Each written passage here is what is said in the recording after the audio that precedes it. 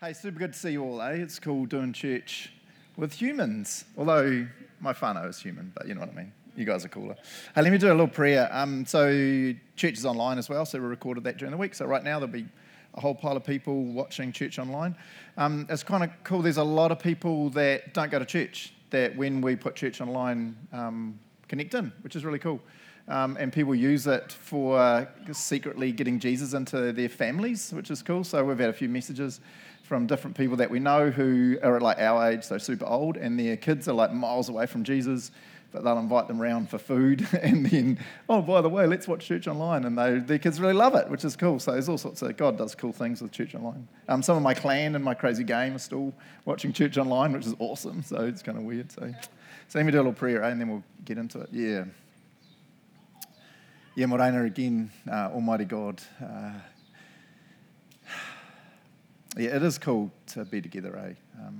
I know you designed us for community, and so being the church all apart is just really hard. I don't know. I know we are the church, but it just felt really hard during lockdown to not be together. So thanks that we're kind of popping out this end. Yeah, I just pray a real blessing over people right now and for the next weeks and years even, who are going to jump onto YouTube and watch this message and the Bible reading that Daniel brought and the other bits and pieces of church online. So I pray a real blessing for them, God. Thanks that they have, there's a zillion things they could be doing, but they've taken time to invest in their relationship with you to grow closer to you. So bless that service, I pray. Yeah, can you speak loudly to us this morning? We're here because we want to hear from you always. So speak to us, guide us. Help us to leave more like Jesus than when we came in, God. Yeah, I pray this in the name of Jesus Christ. Amen. Amen. Alrighty. Hey, so thanks for feedback. So got some really good positive feedback over that Hope series that Chris and Sarah and I preached, that last one, which is really cool. So heaps of people saying, oh my gosh, just really needed to be reminded of that our hope is in God and God's got us in this real crazy time. I probably say this too much, but it feels like the world is getting crazier and crazier every moment, right? So at the moment, we've got massive migrant trains heading through Mexico. We've got massive migrant trains in Poland. We've got Russia thinking about invading Ukraine, or probably doing it any day. We've got China it's just like complete craziness around the world. And then in the midst of all that, you've got COVID going crazy. Now there's a new Omicron variant that's come out that everyone's freaking out, and all of Europe's locking down their borders and America's stopping international travel again, and you're just like, what is going on, right? So I want to talk about this whole hope. How is Jesus the hope of the world? That's kind of this new series we're going into. One of the things I want to talk about is that we know we have true hope because we're connected with Jesus, and that lifeline we have to Jesus is essential. And to be honest, at the moment, I feel like I'm being bombarded by anxiety and fear and judgment and disunity and confusion. And I sometimes feel like I'm just about drowning. And I feel like I'm kind of holding on to a lifeline of Jesus. And I'm like, Jesus, if you let it go, I'm done, which he won't. But I'm like, hold on, Craig, because I feel like I'm just getting smashed by this current of just at the moment. So that's kind of where I want to go this morning. In the midst of all this craziness, how do I have this real hope in Jesus, right? So let me start with a silly story. Who's been whitewater rafting in here? Anyone? Whitewater rafting? Heaps of people. Whoa, good on you. So I've only been a few times, and I find it a combination of absolute terror and absolute exhilaration. Does that kind of sum it up for some of you? Maybe? Yeah, it's good, eh? So a whole bunch of years ago, when I was a lot younger, we decided to do some whitewater rafting up on the Kaimais. And so a bunch of friends and I, when I was living in Matamata, decided to make our own raft, as you did back then. And so we made our raft out of tractor tyre tubes and poplar poles that we cut down in the bush. And then we shredded up some tractor tyres to like long rubber bits and then tied the whole thing together, and it was amazing. And we were like, best raft ever. Chucked on a trailer, went up to the Kaimais. So if you know the Kaimais, McLaren Falls, McLaren Falls, we jump in and you go down there. It's pretty crazy. So we got there with our amazing raft, and as we were getting out, there was all these professional rafting groups that take people, and people were paying to go with them. And all these guys were really concerned, and they came over, about 3 or 4 of the professional dudes came over, and they're like, hey, just, this river is a level, whatever it was, there's some big drops, your raft will not survive or really well. And we were like, man, thanks for your concern. And they're like, oh, we're kind of concerned about you, but it's more our reputation. And they said, what'll happen is if or when one of you drowns, often it's not reported that just amateurs did it, and people just hear someone drowned in that river, and then they said it just really hurts our business. And we were like, oh, bad luck, we're going to go anyway, right? So they were like, okay, if we can't talk you out of it, what we'll do is if you can go behind us. I think there was like 4 or so of the, those proper rafts, the big inflatable things. So they said, if you don't mind, we'll go first, and then at the end of each of the sets of rapids, we'll all be, like the professional dudes will all be on the side, ready to like dive in, and we have ropes that we throw, and you can catch a rope. And we were like, sweet as, we're New Zealanders, we're like, it's all good, bro. So after the second set of rapids, our raft started to fall apart. So some of the straps were breaking, and it was getting a bit chaotic. And honestly, every time we went through a set of rapids, there's like all these guys on the edge ready to dive in, which I was like, hang on, I think they know something that I don't. This is getting a little bit scary. So I don't know, half, 3/4 of the way, whatever, down the river, there's quite a big drop. So I don't know, it felt like it was as high as this building, but maybe not quite that high. And so they stopped us just before that, and they were like, hey, seriously, your raft is not going to survive. You will go over, it's going to fall apart, and some of you are probably going to drown. They were real serious, and we're all like, sweet ass, real good.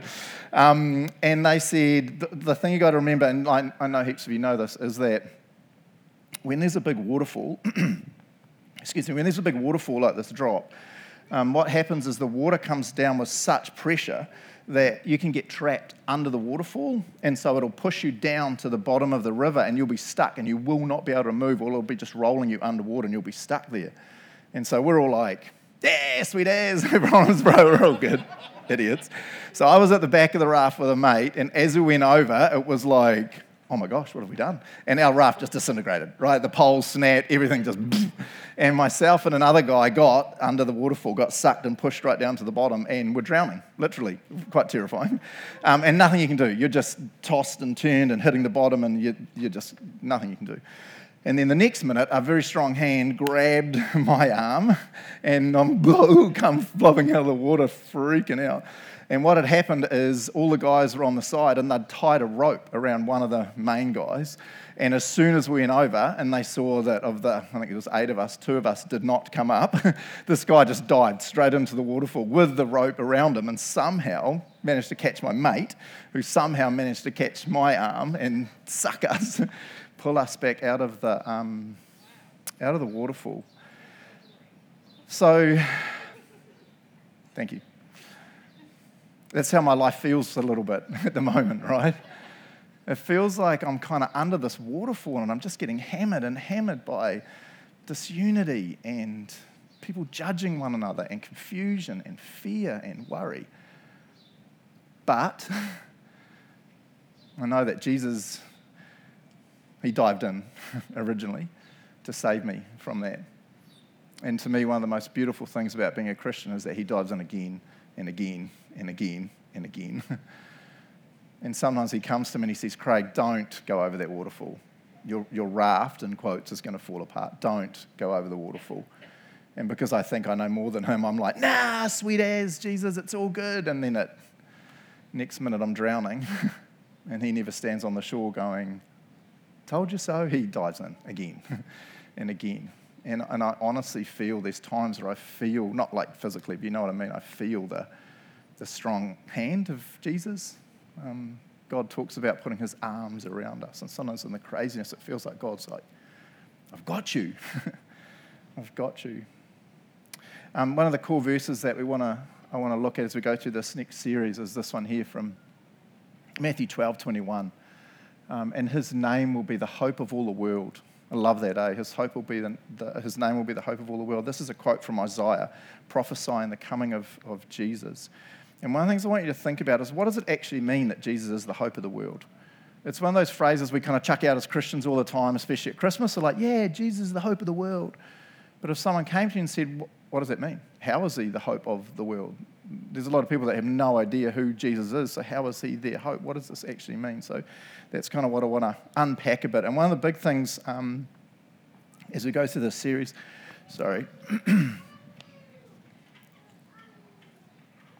This talk today is a bit of a transition one out of that last series, which was Hope But Not As the World Hopes, into more of a Christmas-focused series. And I just wanted to transition us a bit. So the next 3 sermons have angels and shepherds and all the cool Christmas stuff, right? So that's cool. But today's a bit of a transitional one. So if you're a crazy Christmas person, you can just sit there and judge me if you want, but that's kind of where I'm going.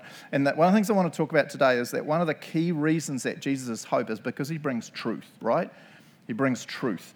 And this is what I want to talk a bit about first, is that we do live in a world of lies, right? We live in a world of lies.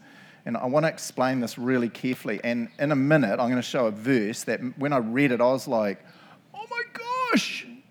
Terrifying verse, right? So I've been reading a devotion at the moment by John Mark Comer, so a book of his, which I just love. So John Mark Comer would be probably my favourite living author at the moment. He wrote a book called Live No Lies. And in it, he's talking about how most, if not all of us, have different lies that we are aware of and sometimes not aware of that have defined who we are, right?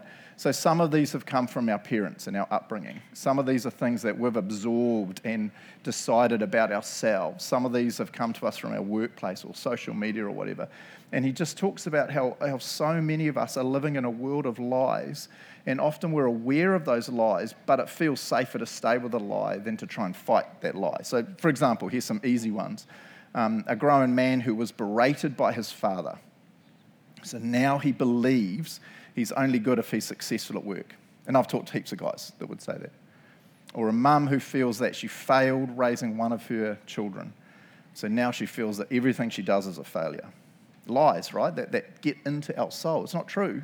Again, sometimes we're oblivious to them, but sometimes we're aware of them. Or a teenage girl who compares herself to the mirage of Instagram and believes she's ugly and unlovable. Or a grown woman who was raised by a perfectionist mother, so now believes that she has to be perfect in everything she does. You see what I mean, eh? These lies that come on and they attach themselves to our souls, right? I love this quote from John Mark Comer. It's pretty grunty. He says, the illusions we cling to become part of our identity, and with it our security. They make us feel safe, even as they imprison us in fear. Ripping them out of the hummus of our soul can be excruciating. I'll read it again because it's quite a powerful quote. The illusions we cling to become part of our identity, and with it our security. They make us feel safe, even as they imprison us in fear. Ripping them out of the hummus of our soul can be excruciating. It's pretty full on, right? This whole idea that some of us in this room, some of you listening on the podcast, right, we're holding lies that have defined us or are defining us, and it's not true. Sometimes we're aware of them, but a lot of the times we're just not aware of a lie that's become a part of who we are from our upbringing or social media or whatever, right? And now I want to add another whole aspect to this. From this verse from 2 Timothy. This is pretty grunty. Let me read this, 2 Timothy 2, 25 and 26. Paul's writing to Timothy, who's pastoring a church, and he says, gently instruct those who oppose the truth. Perhaps God will change these people's hearts, and they will learn the truth. And then this second verse is really powerful. Then they will come to their senses and escape from the devil's trap, for they have been held captive by him to do whatever he wants. It's like, what? So I've read this verse a ton of times, right, like heaps of you, and I always thought this was talking about non-Christians. And I read it and I was like, well, duh, the second verse, right? Duh, of course they might escape the devil's trap if they come to understand the truth about Jesus. And duh, they're being held captive by the devil. He can do whatever he wants with non-Christians. But when I was reading it this week and I was like, hang on, I need to read the whole book and read some context and stuff around it. Paul, as you guys probably know, you're all like, Craig, where have you been? Paul's talking to the church. So he's talking about Christians here. So this whole chapter here is talking about false teachers, right, or the section before it. And so what he's saying is, hey, there's people in the church who are believers in Jesus, who are Christians. I'm sure some of them weren't, but a bunch of them would be, that are believers in Jesus, that are Christians. But, and then you look at that last line, but they are held captive by the devil to do whatever he wants. And I was reading this, I was like, hang on. How does Satan hold us captive? I want to be clear. I don't think Satan can possess Christians because we have the Holy Spirit within us, right? But there's a lot of verses that talk about him being able to control us. So how does he do that? In John 8:44, Jesus calls Satan the father of lies, right? The father of lies. One of my favourite preachers, Craig Rochelle, always says this funny phrase. He says, how do you know when Satan's lying? Because his lips are moving. And the idea is everything he does is just a lie, a lie, a lie, a lie.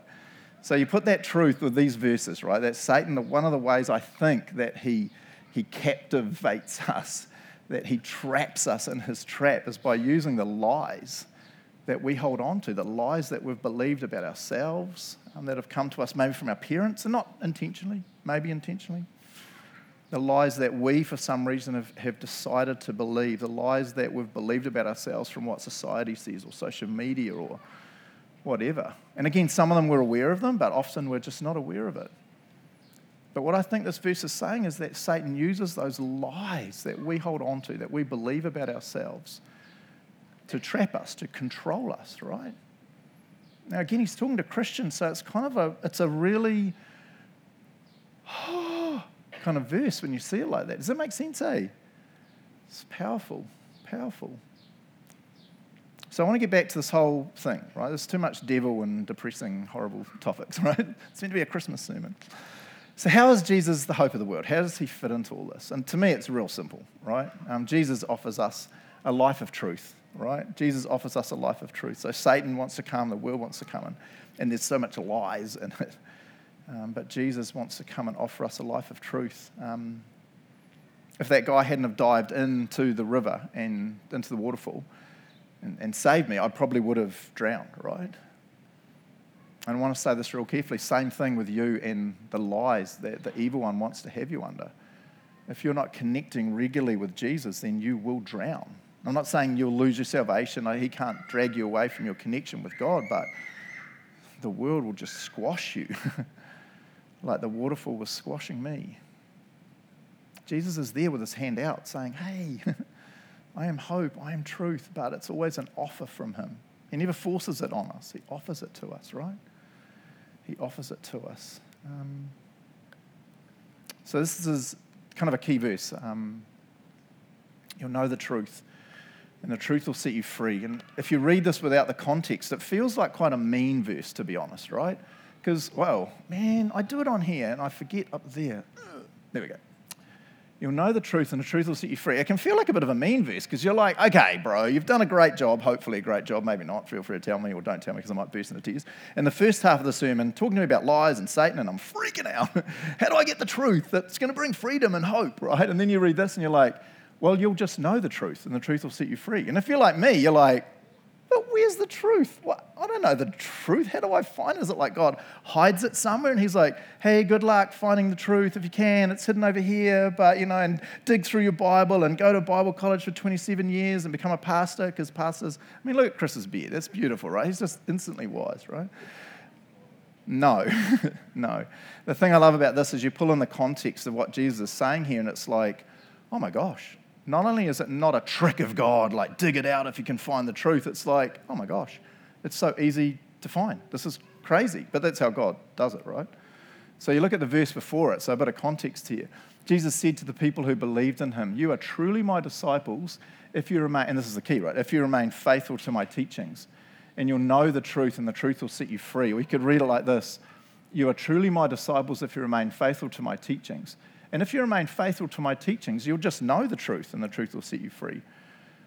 I just love that, because it's not this like tricky thing. It's not something where I've got to read massive commentaries and have 50 coffees with an elder to try and dig out the truth. It's like Jesus says it's not rocket science. It's like read the Bible. Read the Bible, and that's where you'll see the truth. The world's hitting me with lies. I grew up in a crazy environment. I have lies. Satan's trying to captive me and lies, lies, lies. Man, where's the truth? Jesus is like, oh, just look at my life. It's not rocket science. It's just right there laid out before you. So this is kind of a rude question, but I'm a pastor, so I'm allowed to ask the occasional rude question. So if you're not reading the Bible, then you're never going to know the truth that sets you free, right? Because you'll hear the world, you'll hear Satan, you'll hear your upbringing, your whatever, and that lie will define you. And the only way to get truth and freedom is to get into the Bible, because that's what Jesus is saying, right? If I don't do that, then Satan's like, Oh man, it was so easy just keeping them captive. Oh my gosh, because they're not reading the truth. They are never going to see the hope of Jesus. But for those of us that dig into the Word, and it's not like getting crazy, it's just having a little read in the morning, read a few verses of the book of Mark, look at the life of Christ. He tells me who I am. He tells me who my God is and his love and that's the freedom, right? The truth. The truth that we read. You see it real clearly in the temptation of Jesus. So if you've got your Bible, jump over to Luke chapter 4. Or if you've got a device, click over there. I'm just going to read a couple of little verses. I love this. This temptation of Jesus is pretty full on, right? But in here you see exactly what I'm saying, right? And you guys know it, so I'm not letting any cats out of the bag before I read it. The whole thing is Satan comes to attack Jesus, normally attacks his identity, and Jesus just quotes scripture, and Satan's like, dang it. It's exactly what Jesus said in the verses I read, right? To combat the lies, to get the truth, you need to understand the teaching of the Bible. I always think this is a funny bit to read, so before I read it, you've got to get, this is the second biggest battle in the history of the universe, right? So the first one's when Satan comes to God in heaven and is like, I want to be God. And God's like, yeah, see you later. And Satan and a third of the angels are kicked out of heaven, right? Massive battle, right? And now this is, I think, the second most massive battle. We now have Satan, the controller of the world at this time, the king of darkness, the evil prince, whatever you want to call him, and you've got verses, Jesus, the creator of the universe. Now, you'd expect to read it, and it's like, and mountains were torn asunder, and volcanoes erupted, and angels with flaming swords, and horses with wings, and all this. But you don't, because all Jesus does is just quote scripture back at Satan, which just totally disarms him. I'll just read a few bits because you see it and it's just crazy. Oh, the other thing that always amazes me is the context of this. So this happens straight after the baptism of Jesus. And so at the baptism of Jesus, which is the beginning of Jesus' ministry of 3 and a bit years, God, even though Jesus knows, God reminds Jesus who he is, reminds him of his identity as he goes into a massive battle. He battles Satan the whole way through his ministry, right? He battles the Jewish leaders the whole way through his ministry. He ends up battling his family. Remember, his brothers and sisters come and say he's insane and you take him away. He battles his disciples at the end because they deny him, desert him. It's just all these battles coming. And for God, it's so important that as he heads into this, he's reminded of who his identity is. That's one of the cool things we have to understand, right? And so right before this is the baptism of Jesus where God speaks out and says, you are my beloved Son, in whom I am well pleased. And even though Jesus is God, I just wonder how many times through this battle with Satan, and you'll see it in a sec, and his battle with Jewish leaders, his battle with his family, his battle, he just holds on to the truth. I know who I am, right? I am the beloved son, or in your case, a daughter of God. And he is well pleased in me. I'm going to hold on to that truth, right? Because that just combats the lies, right? Combats the lies. So you guys know it, and you'll see Satan goes straight for his identity, right? Straight for his identity. The devil said, if you are the Son of God. In other words, really? How would we know? Maybe you could prove it to us. Tell the stone to become a loaf of bread. And Jesus just says, no, scriptures say, people do not live by bread alone. Satan attacks him again. I'll give you the glory of all these kingdoms, all these authority, they're mine to give. Yada, verse 8. Jesus says, no, the scriptures say you must worship the Lord your God. And carry on. And see, he's saying exactly what he said in those verses before, the lies of the world and parents and whatever that have got us, that even we've told ourselves that have got us. The lies of Satan, the only way they can be combated is with the truth of Scripture. Remember he said, those who are faithful to my teachings. And I love how he proves it here. He says it. He doesn't do some extra thing. I love that, eh? Here's back to that first verse I looked at. It's kind of one of the key verses of this little series. His name will be the hope of all the world. I just love that that one of the aspects of Jesus being the hope of all the world is simply that he comes and offers us truth about who we are, right? Truth about who we are. I just kind of feel like at the moment the world is trying to define us into so many crazy different ways. And Jesus just comes to us and says, no, don't listen to them. Let me define you. Let me tell you who you are. The only place that you'll find truth about who you really are and about who your God is in the Bible. So again, are you reading the Bible? Because if you're not, Satan's just sitting there going, he really is. That's what that verse said, right? Real easy. I know I've said this 50 times, right? But real easy. You could start in the book of Mark. Such a cool, easy book to understand. And don't plan to do 4 hours every day because you'll last like a day and then give up. So just say 5 minutes. So I'm going to do 5 minutes. I'm going to do a little prayer. God, can you just teach me something today? What's that, like 5 seconds? And then I'm going to read a section of Mark. So Mark is just broken into all these little chunks. Just going to read a little chunk. It'll take like a minute, maybe 2 minutes if. And then if you're a journaler, just write a little note. Man, what did I learn today? Or if not, just sit there and think for a minute. What is God saying to me? Read the scripture. What is God saying to me? And then a prayer and into your day. And if Jesus is correct, which he is, you are then being faithful to his teachings. So you will know the truth about who you are. Now, before, you didn't read, and Satan's like, woo! Now when you read it, Satan is like, and I won't say it because I think he uses swear words, but he will be ticked off. Because when he comes to you during the day with little temptations and little false truths and lies about who you are, they bounce, boing, off you because you have centered yourself in the word of Almighty God. But like I said at the real beginning, Jesus offers it. It's up to us whether we want to take that or not. Yeah. Etu, let's all stand up and let me pray for us. Hey, worship team, do you want to come on up and lead us in some more worship? That'd be cool. Cool, let me pray for us, eh? Yeah. Yeah, Almighty God, thanks for making it so easy. I just love that, eh? I mean, I know it takes time and there's heaps of stuff we read that we're like, what? I'm confused, and we shout someone a coffee and figure it out with them, but there's so much about who we are that Jesus just says so clearly, so simply. Oh man, I just pray right now in the name of Jesus, if there's someone listening on the podcast, if there's someone in this room that's sitting here going, oh yeah, I should do that, but nah. Man, again, a lie of Satan. That person is being held captive by him. Man. Yeah, in the name of Jesus, can you just bring some real freedom to them, God? Give them the intentionality and the discipline to set an alarm for tomorrow morning or tomorrow night or something, or find some time in their lunchtime. Yeah, every lunchtime I'm going to sneak to this little place and just spend time in the Word, just 5 minutes. Hey, reading the truth. Yeah, Jesus, I thank you that one of the huge ways that you are the hope of the world is because you are truth.